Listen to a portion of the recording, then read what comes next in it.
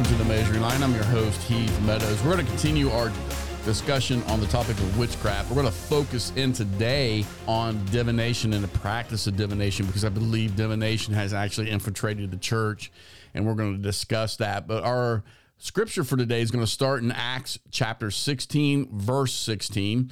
This is a very famous verse. The background on this is Paul, Silas, Luke. Obviously, Luke is the one who wrote the book of Acts.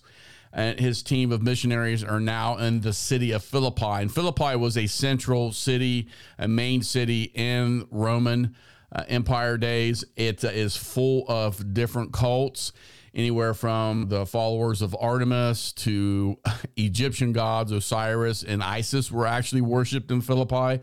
So there was a hodgepodge of pagan activity going on there. And Paul is looking to plant a church. And we picked the story up where Paul is heading to what is called the place of prayer. Well, it's believed that this was outside the western gate by a stream where a Jewish community would meet and pray. And this is where Paul meets Lydia and some others and plants the church there in Philippi. So we pick up again in verse 16. As we were going to the place of prayer, we were met by a slave girl who had a spirit of divination and brought her owners much gain by fortune telling. She followed Paul and us, crying out, "These men are servants of the Most High God who proclaim to you the way of salvation." And this she kept doing for many days. Paul, having become greatly annoyed, turned and said to the spirit, "I command you in the name of Jesus to come out of her." And it came out that very hour. What is very interesting about this passage of scripture is that the spirit of divination is actually in the Greek with the spirit of Pythos or Python. And that is referring to the Oracle of Delphi. Now, if you've never heard of that, this was a place, a temple that was built upon a volcanic mountain that's over a fissure. And the oracle, she would basically stand over this fissure in the ground where the chemicals of the actually poisonous toxic gases would come up out of the volcano, and then it would send her into a trance. And then she would come up with these prophecies. And we're talking about, very, very popular place to go hang out if you're in the Roman Empire and in the paganism, because emperors visited the Oracle of Delphi before they invaded or did war, did anything major. They would seek out divination. Divination was a huge business. It was something that was really leaned upon in the Roman Empire. People wanted to seek out divination from all kinds of different sources before they made major decisions in their life. And slave owners who had a slave girl who obviously possessed a demon and a gift for clairvoyance, they were rolling in the dough. And, people would seek this girl out. And notice what she says here is really not false. It's actually based in truth. And what's, again, going back to that spirit of divination, the spirit of Pythos, Python meaning dragon, and referring to a dragon type being, it was something that was very well known. So when you wouldn't say like, this is divination, this person has the gift of divination, you would say this person had the gift of Pythos, because Python, dragon, was associated with prophecy. I find that really, really interesting and something that we need to glean from in the church today. But notice again that she is not saying something that is not true. She's saying, hey, these are the servants of the Most High God, and they're proclaiming to you how to obtain salvation. The problem is in the historical context. So remember, Paul is planting churches in areas that have never heard the word Jesus. And some of us, that's kind of hard for us to imagine. And there's still places today, people that have never heard the name Jesus. But so Paul's planting a church. They don't know who Yahweh is. They don't know who Jesus is. They don't know who the Holy Spirit is.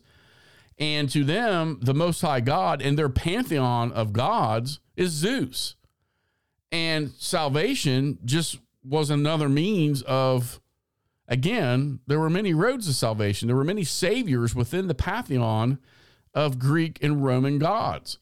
So though it was on the surface, seems to be a true word, it actually could have really muddied the waters for Paul and Silas and others trying to evangelize because of the different beliefs. Because the word was so vague, it could be interpreted in multiple different ways. Now, if that doesn't sound familiar in today's prophetic circles in the church, I don't know what does. And my concern with what we see in the prophetic movement is that a spirit of divination, of Pythos, has entered into the church because instead of trusting in the Lord that he's guiding our footsteps, the first time we get a prophetic word and within 3 or 4 months, it's not happening like we think it should happen, we're running out to seek a prophet or a prophetess or somebody that's gifted in prophetic ministry to give us another prophetic word. And so what we have had in the last several years is people running to and fro from conference to conference, seeking out a word from the Lord instead of trying to trust and seek the Lord out for themselves. And therefore, it's putting this pressure on prophetic ministry that should never be there. See, the prophet is not given to the church to foretell the future. The prophet is a foundational ministry that is a protector of holiness and is the plumb line to making sure that sound doctrine is being followed in the church. A prophet is the whole idea of prophecy and fortune, the whole telling the future kind of thing is just a subvent of prophecy. It is not what the ministry of prophet does. And the gift of prophecy is not to tell the future. It is to reveal what's in the heart, what's really going on inside a person in order to bring them to salvation. And I believe in 1 Corinthians 12, 13, or 1 Corinthians 12, 13, 14, if you read straight through those without chapter divisions, you'll glean that out of there as far as what prophecy is supposed to be for. Now, I am not against personal prophetic words. I've had multiple over the years. I just had an experience back in April where I was pulled out of a congregation and given a prophetic word. What separates that word from this idea of divination is this man told me what I thought. I have things that I have thought that I never spoke aloud, and only God can know your thoughts. The devil can't know your thoughts. He's not omniscient. So those things and the power that comes on them, there's a power and a holiness on the true prophetic word of God. I have been in services, I've been in places where people are giving prophetic words and it just sounds like mumbo jumbo. But I've also been in places where the prophetic word has come from the throne room of God and you could hear a pin drop because there is a holiness that accompanies that word. There is an awe that accompanies that word. There is an authority that accompanies that word that is not on a spirit of divination that we see rampant in the church today. We see that throughout our culture. You see, I'm not here to point the finger at the sinner and say you shouldn't do those things. Sinners are going to sin. We can go throughout any town in this United States of America, and we're going to find someone who's reading tarot cards, who's doing horoscopes, who's palm reading, who's trying to tell someone's future. That's what sinners do who don't know the Word of God. It is our responsibility to evangelize those people and show them the correct way to do it and not sit here in judgment. What I am going to do is point the finger at people that are in the church that have succumbed to the pressure of those wanting to hate teachers on themselves with itching ears and then get this to a point where all we're doing is running around looking for the next prophetic word. Get in your Bible, get on your knees, get in your holy place, seek the Lord, get a relationship with him, and he'll give you direction. Now, I know what it means to have hope deferred and wonder, is this prophetic word real? Is it going to happen? Because it seems like it's been years. I've had a prophetic word that I'm still waiting on. It's been 20 years. I know what that means. And it is very tempting to say, okay, God, I need a word, man. I don't know what's going on here. But I can tell you this. I was walking into a conference, a prophetic conference, no doubt. Didn't go to get a word, just knew that I was supposed to be there. God told me to be there. And I was walking into this conference, this was a couple years ago, and I heard as if God was walking beside me and whispered in my ear himself, you will not receive a prophetic word concerning where you're to go from this conference. You're not here for that. And I thought, okay, so, okay. And then I heard just like, and I'm not comparing myself to Moses, but he goes, I want my people to seek my face like my servant Moses. See, we have that ability, guys. We have the ability to go boldly to the throne of God. Each and every Christian, that is one of the beauties of the cross, that the curtain in front of the Holy of Holies was torn in two, and Jesus, by his blood, paved the way for us to approach the throne of God and say, Abba, Father, what is it that you want me to do? What is my purpose? What is my commission? What is my calling? He's given us that ability as we accept Christ. And I firmly believe in this. We need to teach more on dying to the self, because again, we read into things because we haven't died to ourselves. And that's a whole nother topic that we can get into, false prophecy. Many of the prophetic words that I'm seeing today are empathetic. In other words, they're just reading the hearts of what's on the heart of that man or that woman right back to them. They're not actually pulling down a word from the Lord, because I believe the Lord's hand momentarily in many places pulled back on the prophets and the prophetic word, because it just getting crazy out there. So my concern, again, is not pointing the finger at the world. We see a lot of that. Yeah, the world's getting darker, but when's the church going to get brighter? When's the church going to stand up and say, it can get as dark as it wants? We have the greatest light in the universe inside of us. And so when we step out and we start demonstrating true prophecy, it needs to carry the holiness and the awe of the living God on that word. And if it doesn't, then you need to reject it and throw it away, because it's probably not from God. It's probably from man's imagination, or worse yet, from a spirit of divination. That is a really real thing that obviously the Bible talks about in Acts chapter 16.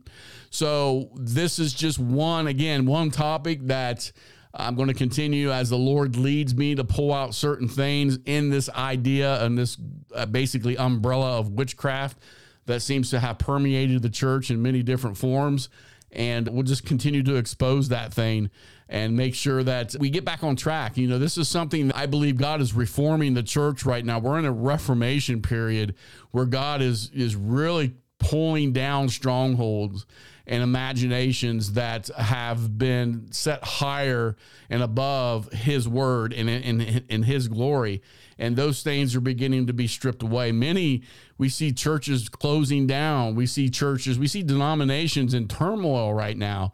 And I really believe that God is stripping away the things that are, one, causing us division, but two, it's just not part of his church, and I just think we really need to get back to the basics, the simplicity of the gospel, get away from all these strategies that we have, these things that we think we've got this all figured out on how to evangelize. You know what? Paul went into areas that never heard the word of God, that was full of demons and demonic activity. Well, this woman was not making money because her words were not accurate. If she wasn't accurate, she wouldn't be making any money for her slave owners. Plain and simple. The Bible tells you straight out she made much gain for her owners. So Paul's walking into these places full, just seeping overwhelming full of spiritual darkness. And he's preaching the gospel, and he's seeing people set free and healed and delivered, to the point of where people, in one incident in Ephesus, they burn all their magical books, cause a major uproar. Most scholars would concur that the things that were done that day when they burnt those books probably resulted in millions of dollars on our currency today. So we think we got this all figured out by our cute little dinners and our cute little videos and all the things that we do, and yet we lack the power of the living God in our lives. If you are plugged into God and you give a prophetic word to a person who has not found God, it convicts the heart. They are convicted. They know that there is a God, and they give their lives to God. And that's what the prophetic ministry is meant for. It's not meant to make you feel good every week. It's not meant to tickle your ear in order for you to continually stay as an immature Christian.